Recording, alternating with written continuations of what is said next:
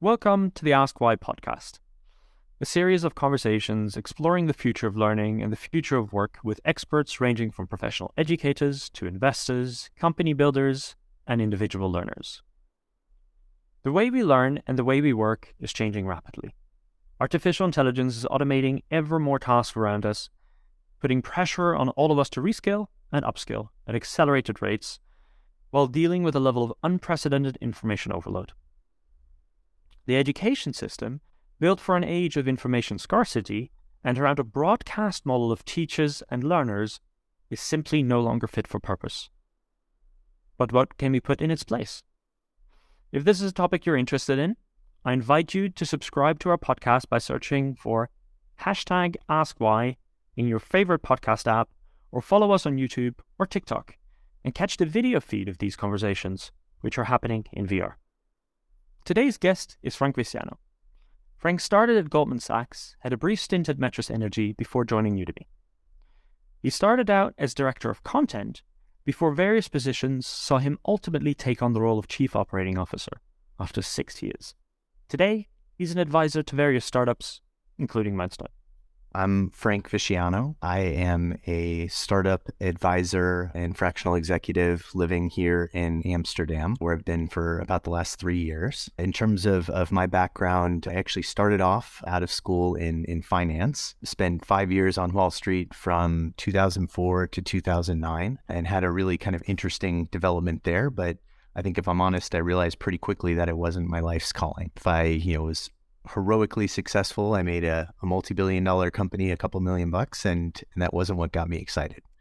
So after that, left Wall Street, went back to school out in California with a pretty specific focus and looking for social impact. So I was all about for-profit, market-based approaches to social problems, which at the time got me really excited about energy, education, and healthcare. I helped start an energy efficiency company, so sort of in the climate sustainability space, right out of business school, which was my first kind of foray into the world of startups before ultimately joining Udemy in the beginning of 2013. And Udemy is an education marketplace, basically a place where you can learn anything because it's also a platform where you can teach anything. And I started when we were about 15 people and stayed there for the better part of 7 years. So I left when we were close to 700 people. So quite an interesting ride. And I think just in terms of the path that looked like, it was, certainly not all straight up and to the right. I had a chance to basically see that growth trajectory from a lot of different vantage points. Started out running, basically was the first salesperson, so recruiting instructors to teach on the platform. We figured out how to make that work, which then led to needing to build out account management and community management and operations. And pretty quickly, I was the general manager of the supply side of the marketplace. So all things oriented around instructors, sales, business development, marketing, operations, product. We were able to grow the sort of, flow of new courses on Udemy from, tens a month to, multiple thousands per month. And that then unlocked a new chapter of growth, which was international expansion. So I led the international expansion push. We basically moved from, that being 1% of Udemy's business being non-English to, nowadays it's about 50%. So a huge growth driver. And then after that, ran marketing for a couple of years. So all of our user acquisition and retention before being the COO for the last couple of years. Very, very extensive, lots to dig into for sure. I had actually not clocked at you. So you were on Wall Street until 2009. So you had the 2008 fun stuff that you went through on Wall Street. I was.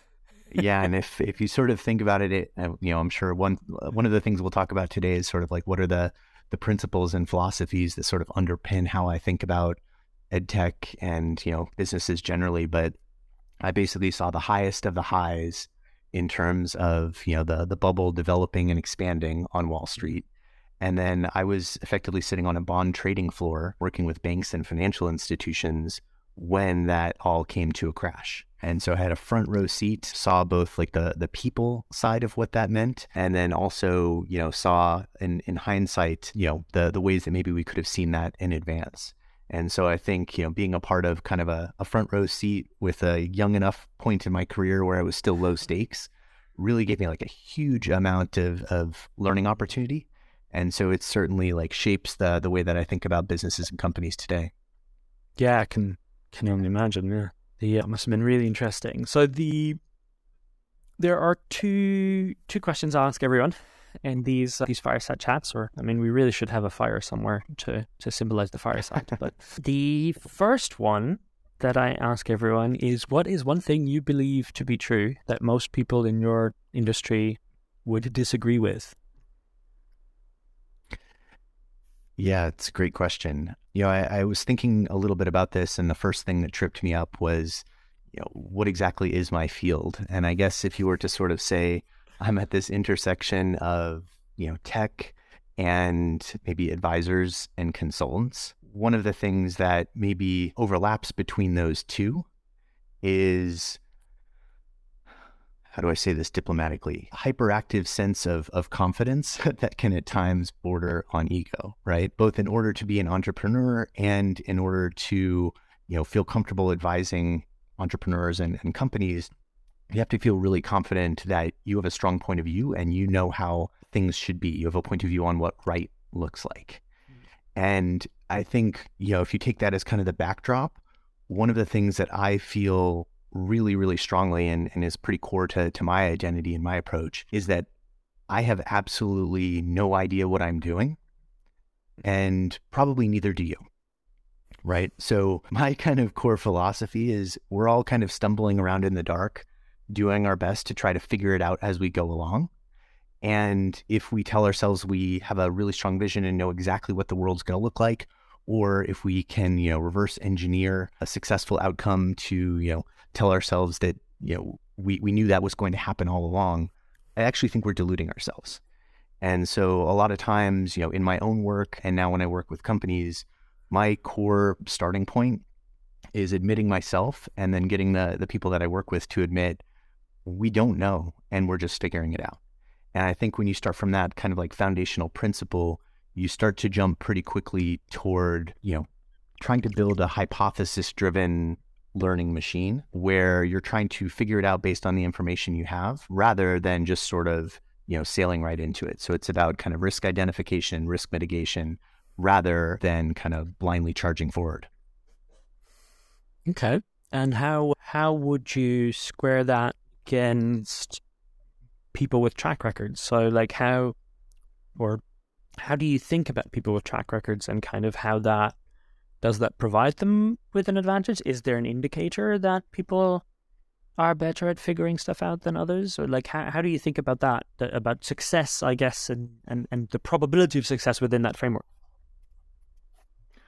Well, it doesn't mean that there aren't people with extraordinarily deep, rich backgrounds, and there aren't people that are better at spotting the right trends to attach themselves to. So I don't think it's completely incompatible with there being that with people that have track records. But I do think that there are plenty of people with track records where they weren't necessarily the causal factor for that success. They were merely a part of it and rode along with it. And so a lot of the question is for the yeah. So a lot of the I think point is for people who've been successful and have been on one of those really successful rides, do they look back and see that and say, this was my role in it? Or do they look back and focus on what they can learn from it that they can then use to inform the people that they work with or the thing that they do next? And if you yourself are really focused on the learnings along the way, then I think you do get better at, replowing those learnings into the thing you do next, which to me then can lead to people having multiple successes. Yeah, that makes sense. And from your personal perspective, so in terms of your life, and we kind of touched on it a little bit before, but what was the best learning experience or experiences that you have had in your life and why? Yeah, I think that's a great question. As I was reflecting on it a little bit, it kind of forced me to look back over the course of my life and think through a little bit, what my relationship was with learning and maybe how it evolved. And one of the things that really stood out was in the early days of me, right? So when I was a kid, learning was very much kind of a competitive sport. I remember one of my earlier memories is when I was in first grade. We were learning math, and we had these series of colored workbooks that we had to progress through, right? You started with addition, and then as you got kind of more and more, you built on it, and eventually you got up to fractions and all these kind of different things. And for me, I don't remember the things I was learning, but I do remember at any given point in that progression exactly how far I was behind or ahead of my best friend. So learning was very much all about the destination and all about kind of how quickly and competitively I could get from point A to point B. Similarly, when I started college, I went to a liberal arts college that was super intense. And I remember getting there and on the first couple of weeks, just being absolutely blown away by how smart all of the other students were. And my instinct wasn't to react to that as, a great opportunity to learn from them and with them. To me, it was a competitive push for me to kind of rise to their level and get better. And so I think learning was always sort of all about the destination and all about the speed to the destination for me for a really long time. The first real point where that changed was actually during my time at Udemy. One of my responsibilities as a part of Udemy was to help build up the supply side of the platform, which was basically about helping experts become instructors at a really large scale. And what that meant is I, over the years, literally worked with, tens, if not hundreds of thousands of instructors to help them take their expertise and distill it down into a course and become a teacher, many of them for the first time. And I think pretty, core to that was a lot of belief that the way that you can kind of cross that divide from being a learner to being a teacher was to, be a part of community and to ask others for help and ask others for support. And so I think that was a moment where learning really shifted from being, a competitive endeavor to get from point A to point B to more of a continuous communal endeavor. This also happened to be a time when I was working at Udemy and, never had a job I was remotely qualified for. Every time I started to figure it out, the target moved. And so learning became communal, it became continuous, it became kind of an exercise to do cooperatively with people. And I think that kind of, shift in gears from learning being a competitive thing to it being a continuous loop where maybe, teaching is the final stage of learning and those two are connected, informs a little bit more how I approach it today, which is you always have to be learning. You never actually get to that destination.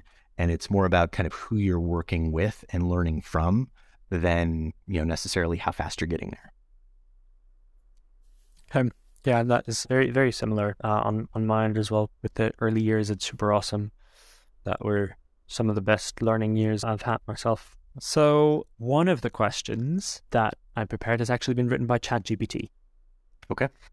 And at the end, I'm going to ask you which one of those questions you think might have been written by ChatGPT to see if it is somewhat discernible or not, just a small thing. Sounds good. So the first thing I want to ask you, so you spent a big chunk of at least your last few years thinking about learning online, right? Building Udemy and kind of everything that entailed. From a learning perspective, from a learning product perspective, I guess, kind of the product that you help build, what do you think you got right? And what do you think you got wrong? That's a great question. So in terms of what we did well at Udemy, I think our underlying point of view in terms of learning would maybe have kind of like two foundational pillars to it, right? One is we don't know best. And so let's build a platform that connects teachers with students, but let's largely get out of the way. And so let's kind of focus on making sure we're creating as little friction and as much speed as we can to get experts to create their courses and teach online. And I think the other side of that was we were very much building a horizontal platform as opposed to a vertical platform, meaning we made a deliberate decision to build tools and features in our overall platform architecture in such a way that it scaled and spanned well across different topics, meaning you were able to teach and learn Python programming or piano or, communication skills for business all on the same platform. It wasn't going to be a platform that had kind of very specific, deep vertical features in any one of those individual buckets. I think in terms of what we got right, actually both of those two pillars I think ended up being pretty solid and sound for the moment that we were playing in within kind of the overall arc of historical progression for ed tech and for professional development. And so I think we were able to build a kind of scaled platform really, really quickly that worked across a lot of different disciplines. So we had this assumption that basically like 80% of the learning experience was going to be similar and overlapping across all these topics. So let's focus on that common area first rather than the specifics of a given domain. That allowed us to sort of get a platform that would scale quickly. And then we spent a lot of time and energy thinking about how do we, let's say, get instructors to be able to teach at scale. And to give you a sense, 80+% of instructors who taught on Udemy, who teach on Udemy today, had never been actual teachers before. They were experts. They may have written a book. They may have been doing lectures. They may have taught in a different format, but there were a lot of folks teaching that had never been teachers before. So we had to sort of focus on teaching teachers to teach at scale, if you will. I think we got both of those right. And I think that was a large part of what allowed Udemy to scale. But I think it also allowed us to scale very specifically as a kind of professional skills oriented, on-demand, asynchronous, I would say more passive end of the spectrum learning platform, which again was very much what the moment was kind of demanding and calling for, just in an overall historical perspective. Now, what did we get wrong, or where could we have invested more than we did? I think absolutely because our orientation was, reduce the friction to getting content on the platform and focus on the kind of like horizontal platform that's going to work across all different areas. Our number one agenda wasn't always how do we drive activation and engagement and actually outcomes within a given course taking learning experience. And I think that, again, wasn't the dimension of competition within EdTech at that time. But over the years, as the EdTech kind of professional landscape has evolved, the competitive dimension has absolutely increasingly been about activation, engagement, actual outcomes on the skill side. And I think that, was certainly an area that for a lot of years was lower in the pecking order of where Udemy was making their investments. Okay. Yeah, that makes a lot of sense. Indeed, the bar has shifted. So in a form, you moved the entire space forward, but with that, the bar has gone up as well. And so that is a different thing today than it was at the time. Yeah, I think that's right. I think there were a lot of things that Udemy and other similar players did to kind of change the dimension of competition from just, getting your content online to, quantity and relevance and specificity of content, and then ultimately over time to quality of content. Udemy was absolutely a big kind of force in pushing a lot of that forward. And now as a couple of other, pieces of the equation have shifted and it's become about, engagement as the primary competitive differentiator within the space. It's a new flavor of, both kind of the experience that you need to be able to deliver and the product you need to be able to deliver. That certainly a lot of those kind of, scaled online platforms are now looking to figure out new ways to, deliver that experience given the horizontal and on-demand architecture they're starting with. Yeah, that's actually a great segue into my next question, actually, which is what are you most excited about today? Yeah, I mean, I am really excited that that current dimension of competition is engagement, right? And I'm actually really excited to see how engagement as a competitive differentiator will sort of reconcile with scalability, right? Because I think scalability and ubiquity have certainly been something that have been really important for online learning for a long time, which is why you have a lot of these big platforms. But when you think about the types of learning that do best in terms of driving activation and engagement and outcomes, they tend not to be these big scaled experiences. They tend to be much more intimate, which is why I think you start to see more and more companies today that are focused on things like, cohorted learning, which in a lot of ways is very much just a new buzzword for slightly older school version of, intimate, synchronous educational experiences. But I think what will be really exciting is to see how those two things can meet each other in the middle, right? How can new technology come to work to actually help us scale those intimate, high activation, high engagement, great outcome learning experiences?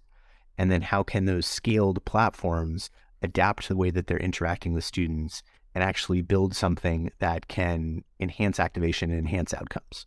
And how do we kind of find the right blend between those two?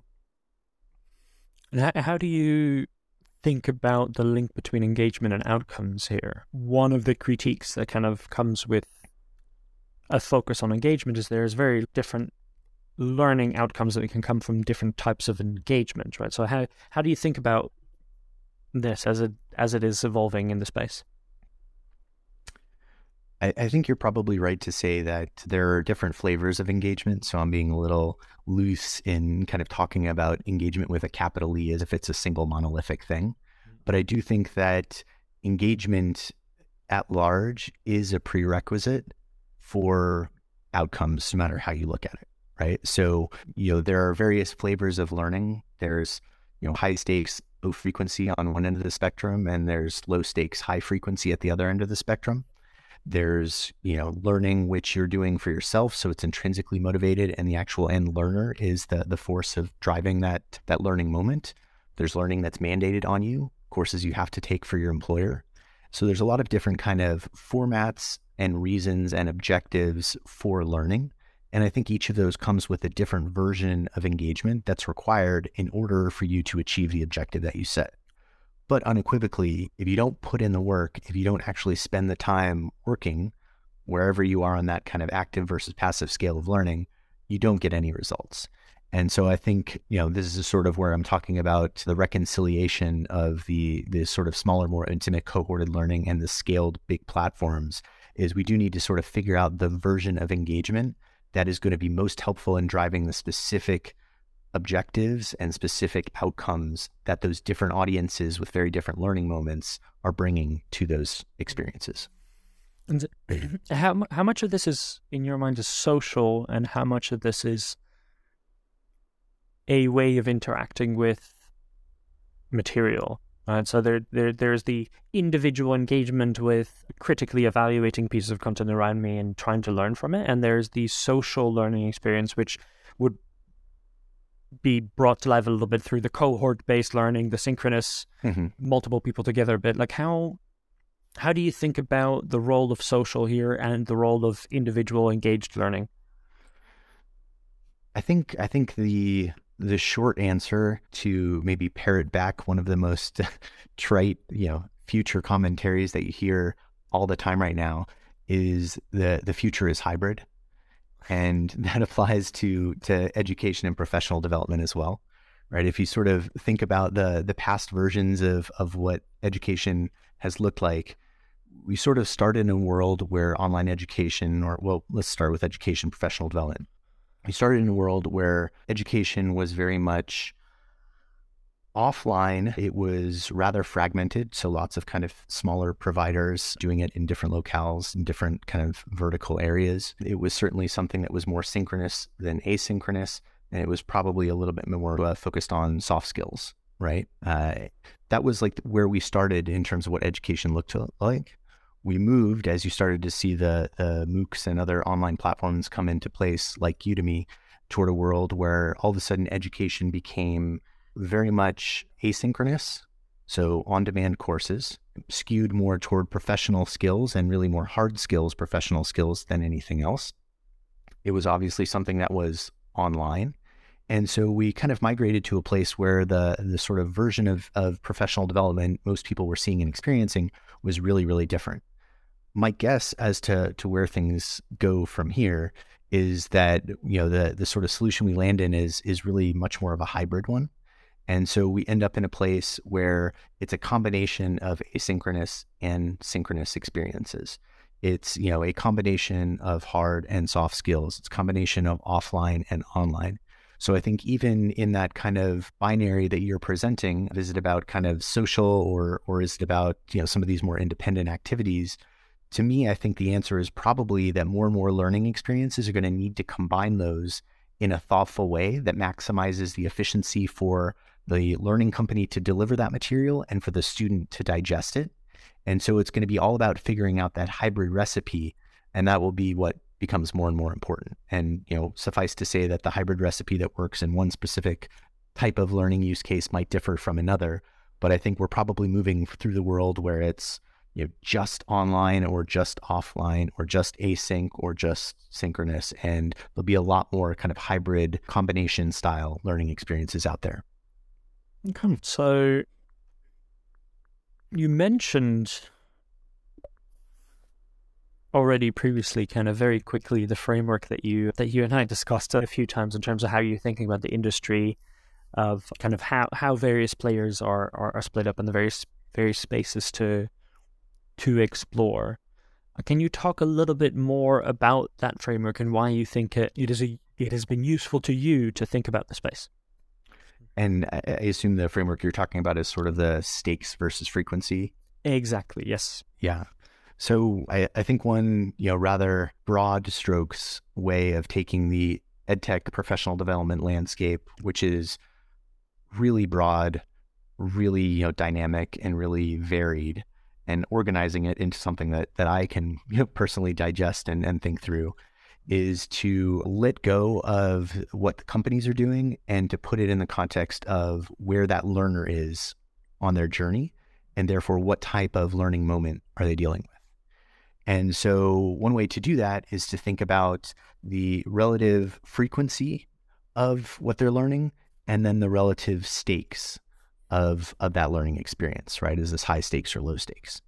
And maybe like a soft way of kind of framing that out is you end up with, one type of learning experience, which is, let's call it high stakes and low frequency. So you don't go through this learning moment very often, but when you do, it's really impactful to your career. So it's a very important kind of high stakes and can change the trajectory of your life experience. And so things like, going to university falls into this bucket, right? If you are going to university, you're probably not going to do that more than once. And it is a very costly, very high stakes experience. And therefore it's something you take very, very seriously. It's a high consideration educational experience, very intense for a finite amount of time. On the other end of the spectrum, you have what I would call lower stakes, higher frequency learning moments.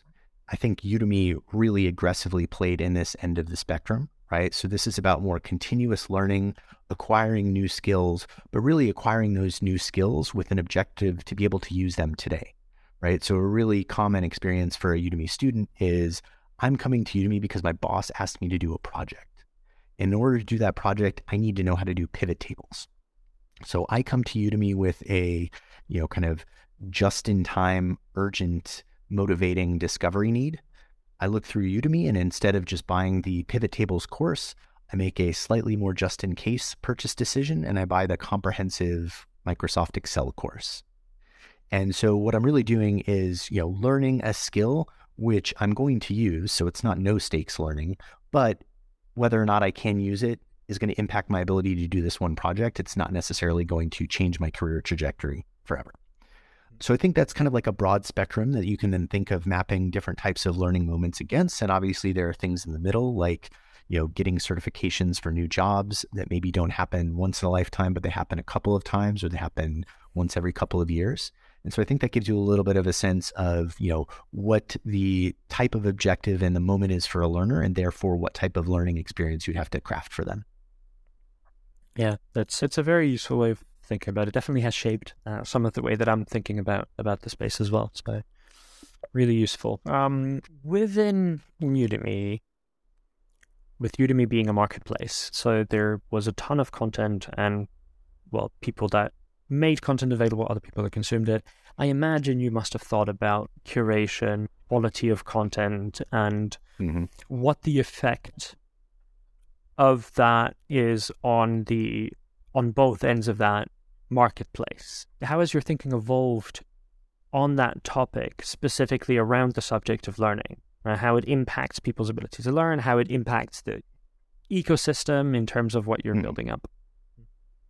Yeah, it's a great question. I think the question of how do you define quality in a learning experience, and then how do you drive that quality of learning experience, and how does it shift and evolve over time, is is one that I've, spent years thinking about and was a big part of shaping with Udemy, and certainly one, honestly, that I think a lot about today in terms of what new technologies might do to that conversation. So maybe we can start with the Udemy piece, and then if you want to talk through the future forward piece. But from Udemy's perspective, there were almost a couple of different chapters in our progression of relationship with quality. So as a marketplace business, the first chapter was we had to figure out a way to break the chicken and the egg problem, right? And this is classic for every marketplace, but there's no demand unless you have supply, and there's no supply unless you have demand. So where do you start? The way that Udemy started was to actually leverage Creative Commons license content. So we would take content that was on YouTube or elsewhere on the internet. We would basically piecemeal that together and create these courses. And then those courses became something that students could take for free, right? So that was our kind of first entry point into breaking the chicken and the egg problem. We sort of hacked supply in order to get students on the platform. Now, once we got those students on the platform, we actually had bait to go out and have conversations with would-be instructors and get more supply on the platform. And so that sort of moved us into stage 2. But in stage 2, our gating growth ingredient was supply. So we had to do whatever we could do to get as much supply onto the platform as possible. And so that meant doing a lot of unscalable things in terms of literally, finding people that had books and helping them create videos. It, had us editing courses that were in different formats, making them compatible with our format and migrating them over. But basically our goal was to get as much content on the platform as we possibly could. And that meant that, one, we were more actively involved in doing things that you wouldn't normally do on a user-generated content platform. And two, our threshold for quality was basically non-existent. If you want to put your content on Udemy, we'll take it, right? We would like as much content as we could. And this was, the very early days. Udemy started kind of 2009-ish, monetizing 2011-ish. And so this was in the very, very early days. In 2013, when I joined, one of the big things that we were trying to figure out was, all right, we're now getting enough content on the platform where we start to need to have a point of view of what quality means on Udemy. And so then that became about us coming up with a set of standards. And, because Udemy is a very, I think, data-oriented, e-commerce platform in some ways, the way that we approached that question of what is course quality was through data. So what we did was we took a bunch of courses from our marketplace. We coded them with data and attributes, everything from, relatively, easy to identify firm attributes. What is the topic of the course? What's the subtopic of the course? What's the learning objective? What's the intended audience? To slightly more subjective attributes. So for instance, we would be tagging an instructor and we would be trying to distinguish between whether that instructor was, credentialed, charming, funny, right? Very subjective attributes, but certainly things that would impact the learner's experience. So we tagged all of these courses and then we correlated them in this big nasty regression analysis with what we deemed kind of a proxy for positive outcomes, which were, course consumption rates and course reviews. And it was an imperfect, substitute for course quality, but it was a good starting point. And it actually gave us about 17 different factors that we found were correlated, if not causal, correlated with student success. That then became the basis for our kind of starting point for course quality, which we used as an upstream, way to grade courses. And I think that was, a good starting point. Obviously, those course quality standards, we set up so that they could change and evolve over time, so that, as we learned more and as we got different feedback from the marketplace, we'd be able to adapt them. And similarly, as we went into new geographies, the definition of success and the criteria would be different for a Python course in Japan than it would, a communications course in Germany. And so it changed and evolved.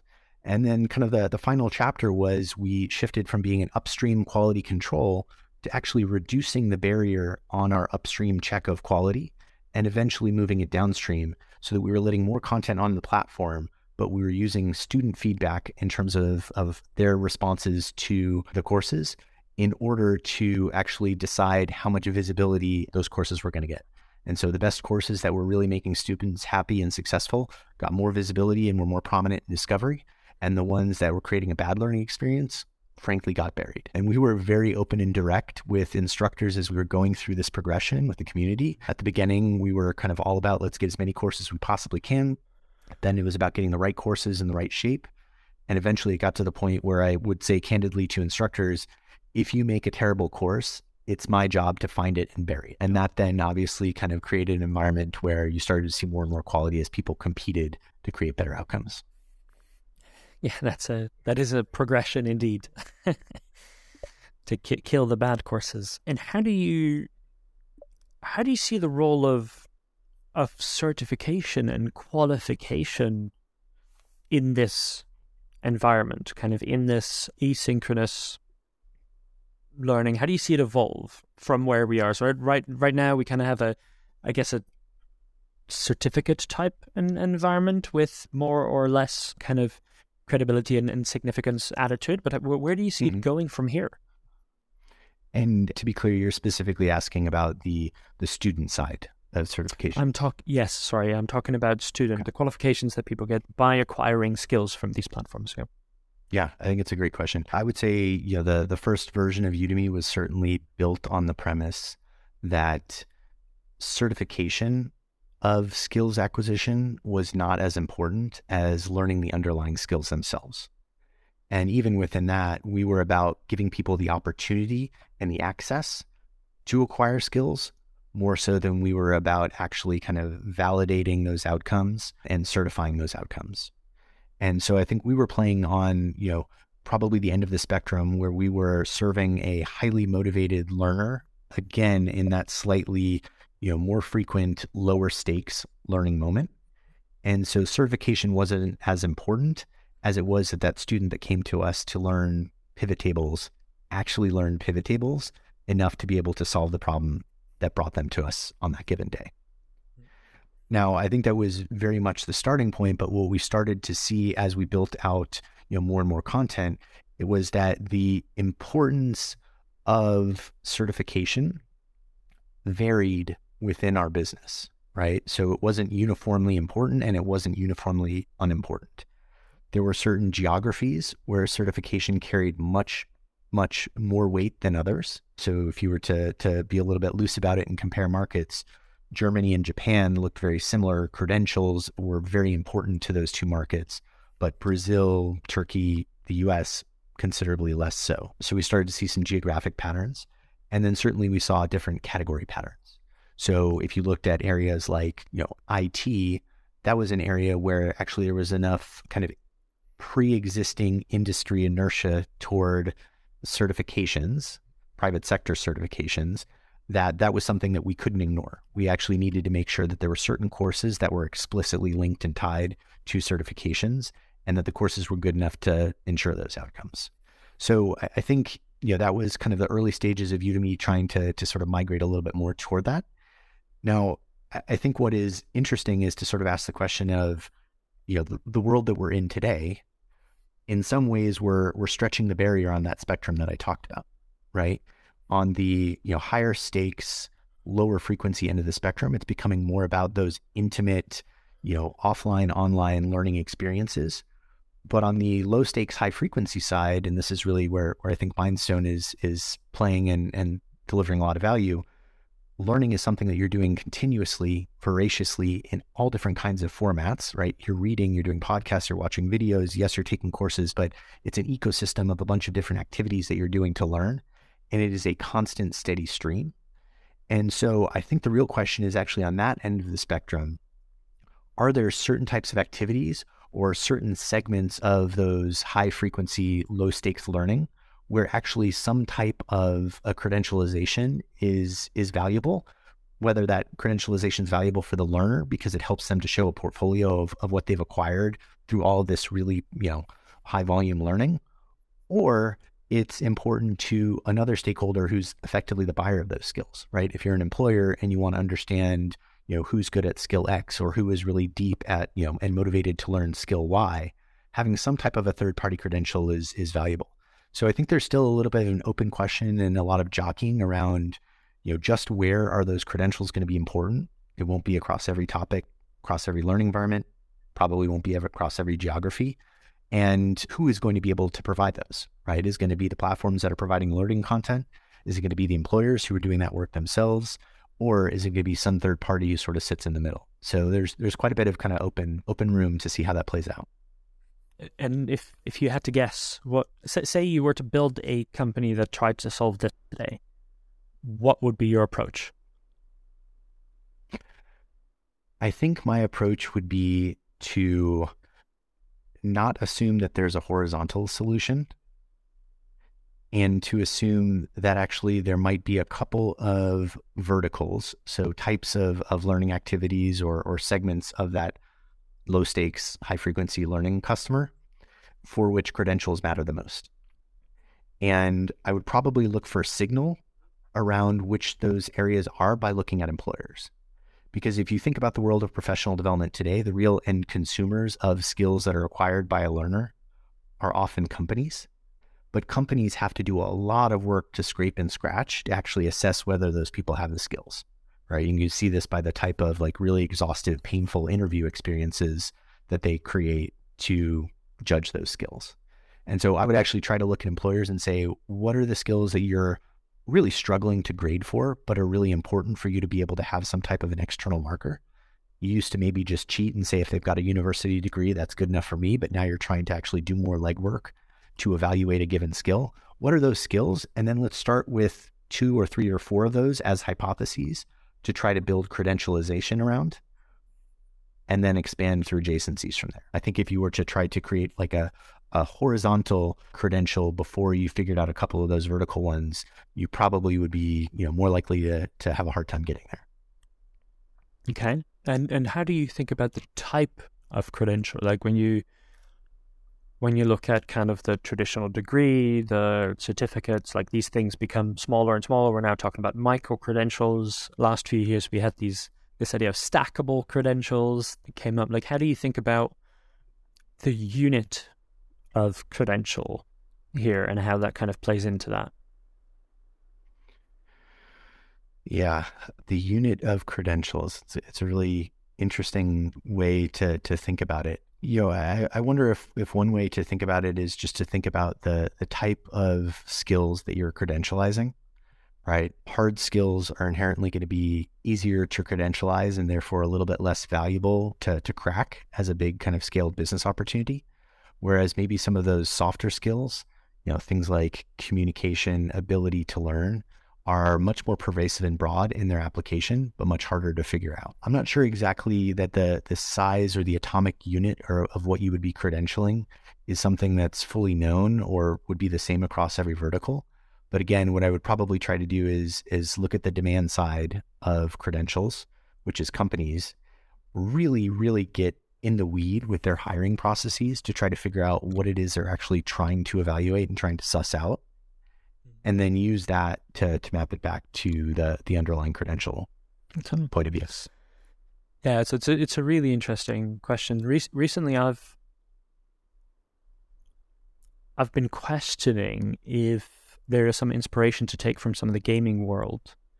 So you've got skill trees that have been part of massive online games or role-playing games really for a while. You have the level mechanism that like is infinite. In some games you have kind of infinite scaling. And I have been wondering recently if some, especially as you described on the soft skill side of things, where there is such an infinite spectrum almost to look at. I don't think anyone can say like, I have mastered communication. Like there are ways more to go. And so I wonder if you end up with an entirely different paradigm where it's no longer a qualification for a level and like you've kind of leveled out.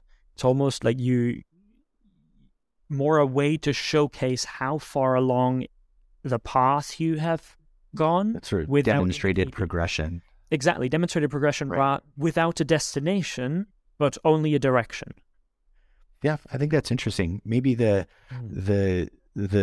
thing that will be tricky to link between the gaming analogy and an education analogy, particularly within soft skills, is and I'll reveal myself as not being a gamer, so you can delete this if it's a stupid comment. I think of the sort of like hierarchy and leveling within a game as benefiting from having a contained ecosystem, right? So the definition of strength or agility within a given game is something that can be defined within that given game.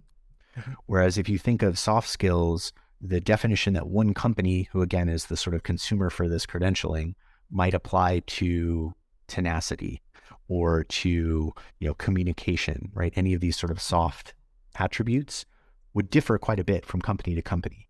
And so in some ways, like a prerequisite to coming up with that kind of progressive approach to credentialing is you also have to come up with a common definition and a common unit. And so I think, you were kind of asking the question, where would you start? Maybe that's actually the place to start, right? Again, is working with the demand side, working with companies to effectively create the skills map and the definition map about what actually they're hunting for. And then that allows you to sort of create that progressive scale. Yeah. Yeah, it's a very interesting challenge that is someone is bound to try and solve soon. Sure. As we are kind of post the start of Udemy and Coursera, who were kind of a big one to drive a similar ecosystem change, right? The access to learning has dramatically changed over the last 10 years, 15 years. How did you or do you think about driving equality at the same time as building a business in this space? I imagine this must have come up as you were building, potentially even with Udemy, but the idea of like, okay, where does money come from, and where does the monetization model of something that learning contributes or takes away from kind of equality goals of access or Mm-hmm. in that realm? How do you think about it, and how have you thought about it in the past? Yeah, it's a really interesting question.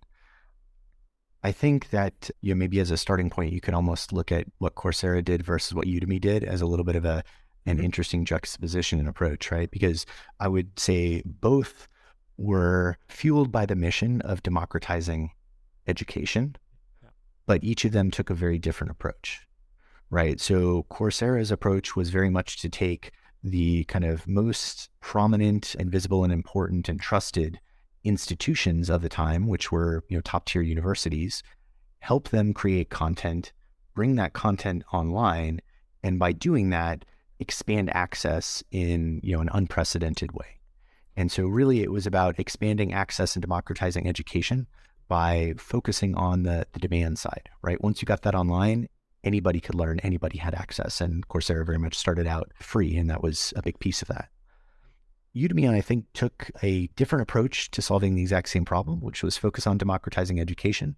But what we did was, in order to democratize access to education, we thought we wanted to focus on democratizing the supply of education.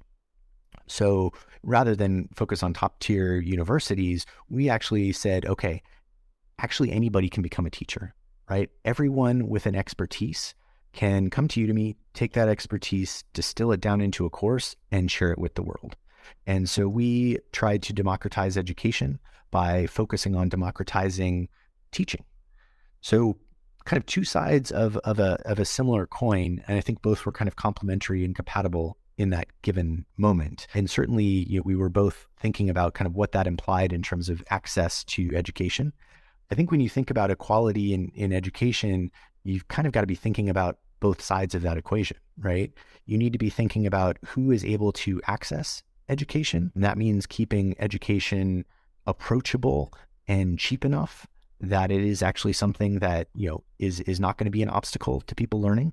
And that was absolutely something we talked about constantly. It's part of the reason why even when the early days, our instructors would tell us that courses were worth thousands of dollars, Udemy kept pushing the price point lower to increase accessibility. And, over the years, our average price point was maybe closer to, $10 to $20 versus those thousands. And in countries like India, where purchasing power was much different, it was maybe 40% of that, right? So accessibility was always front and center because we wanted to make sure that people, even if they were paying for education, had access, and specifically they had access of opportunity, not necessarily the quality of outcome. On the other side of things, we also wanted to make sure that there was let's call it access of different vantage points and different types of teachers, right?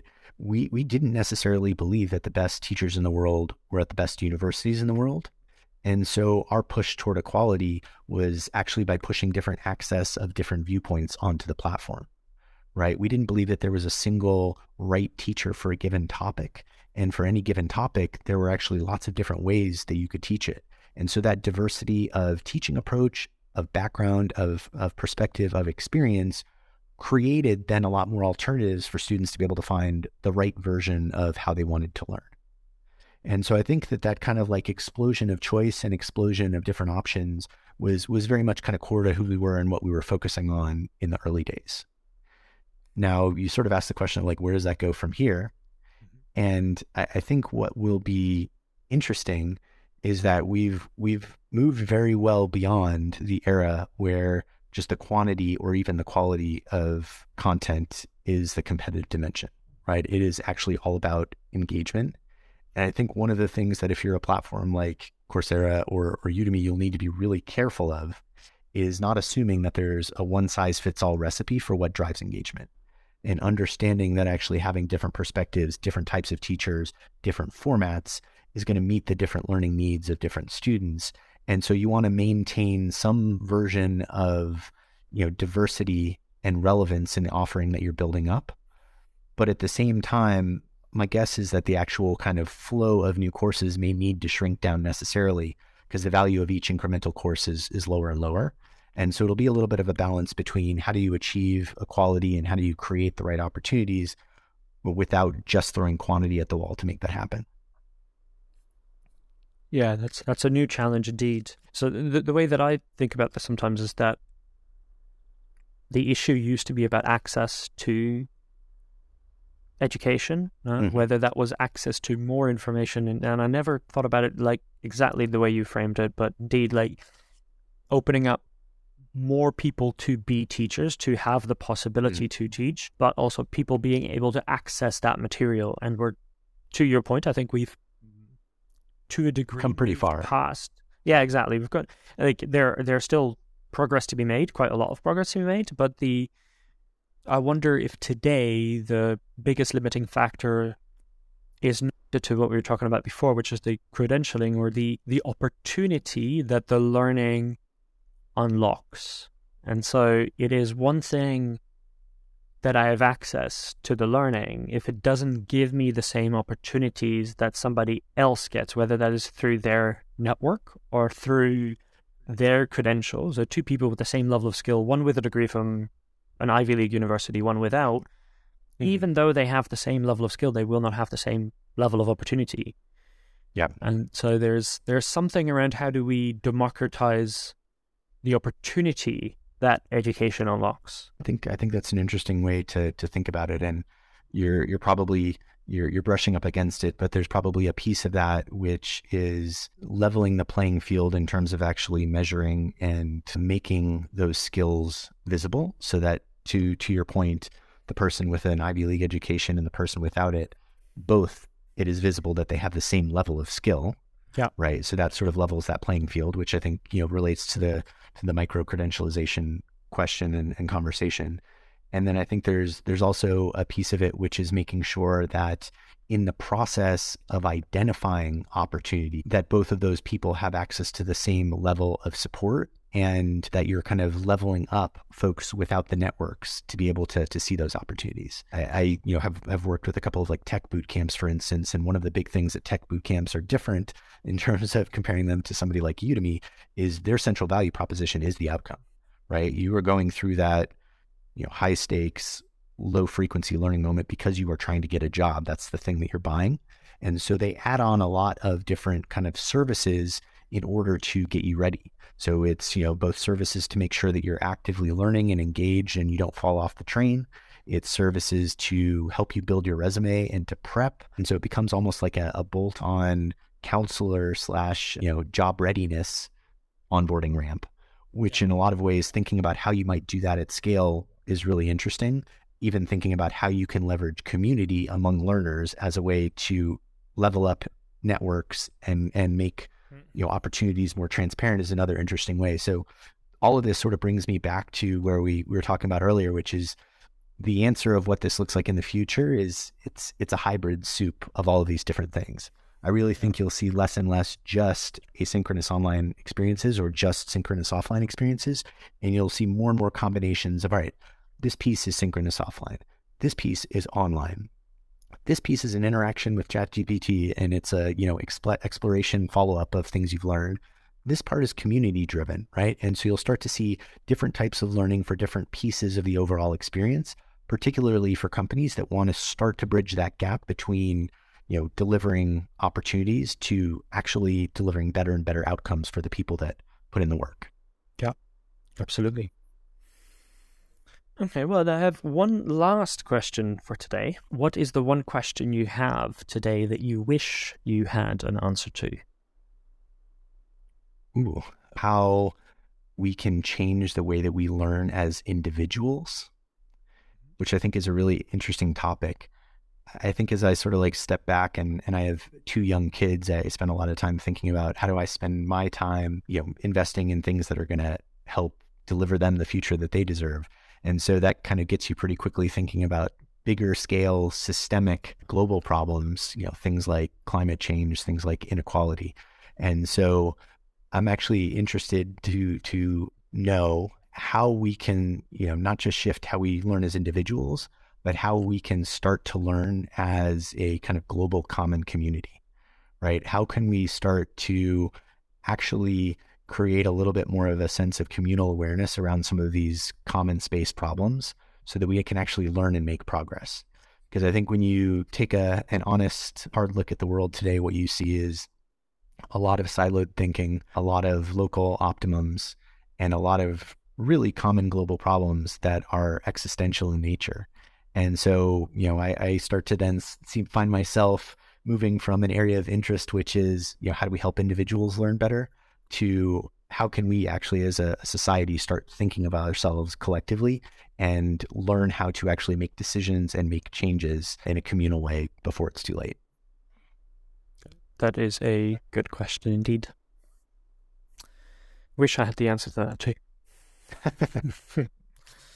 Okay, well, that leaves me with the questions. Thank you very much for the conversation we had today already. Yeah, it was fun. I really, really enjoyed it. How's it been? Your VR virginity is gone.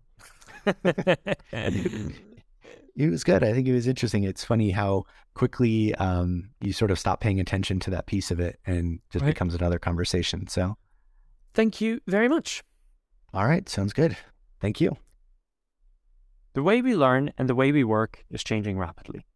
Artificial intelligence is automating ever more tasks around us, putting pressure on all of us to reskill and upskill at accelerated rates, while dealing with a level of unprecedented information overload. The education system, built for an age of information scarcity and around a broadcast model of teachers and learners, is simply no longer fit for purpose. But what can we put in its place? I'm your host, Joshua Wöhler, CEO at Mindstyle, and I hope today's conversation shed light on at least some of the problems we're facing. If you thought today's conversation was interesting, I invite you to subscribe to our podcast by searching for #AskWhy in your favorite podcast app, or follow us on YouTube or TikTok and catch the video feed of these conversations, which are happening in VR.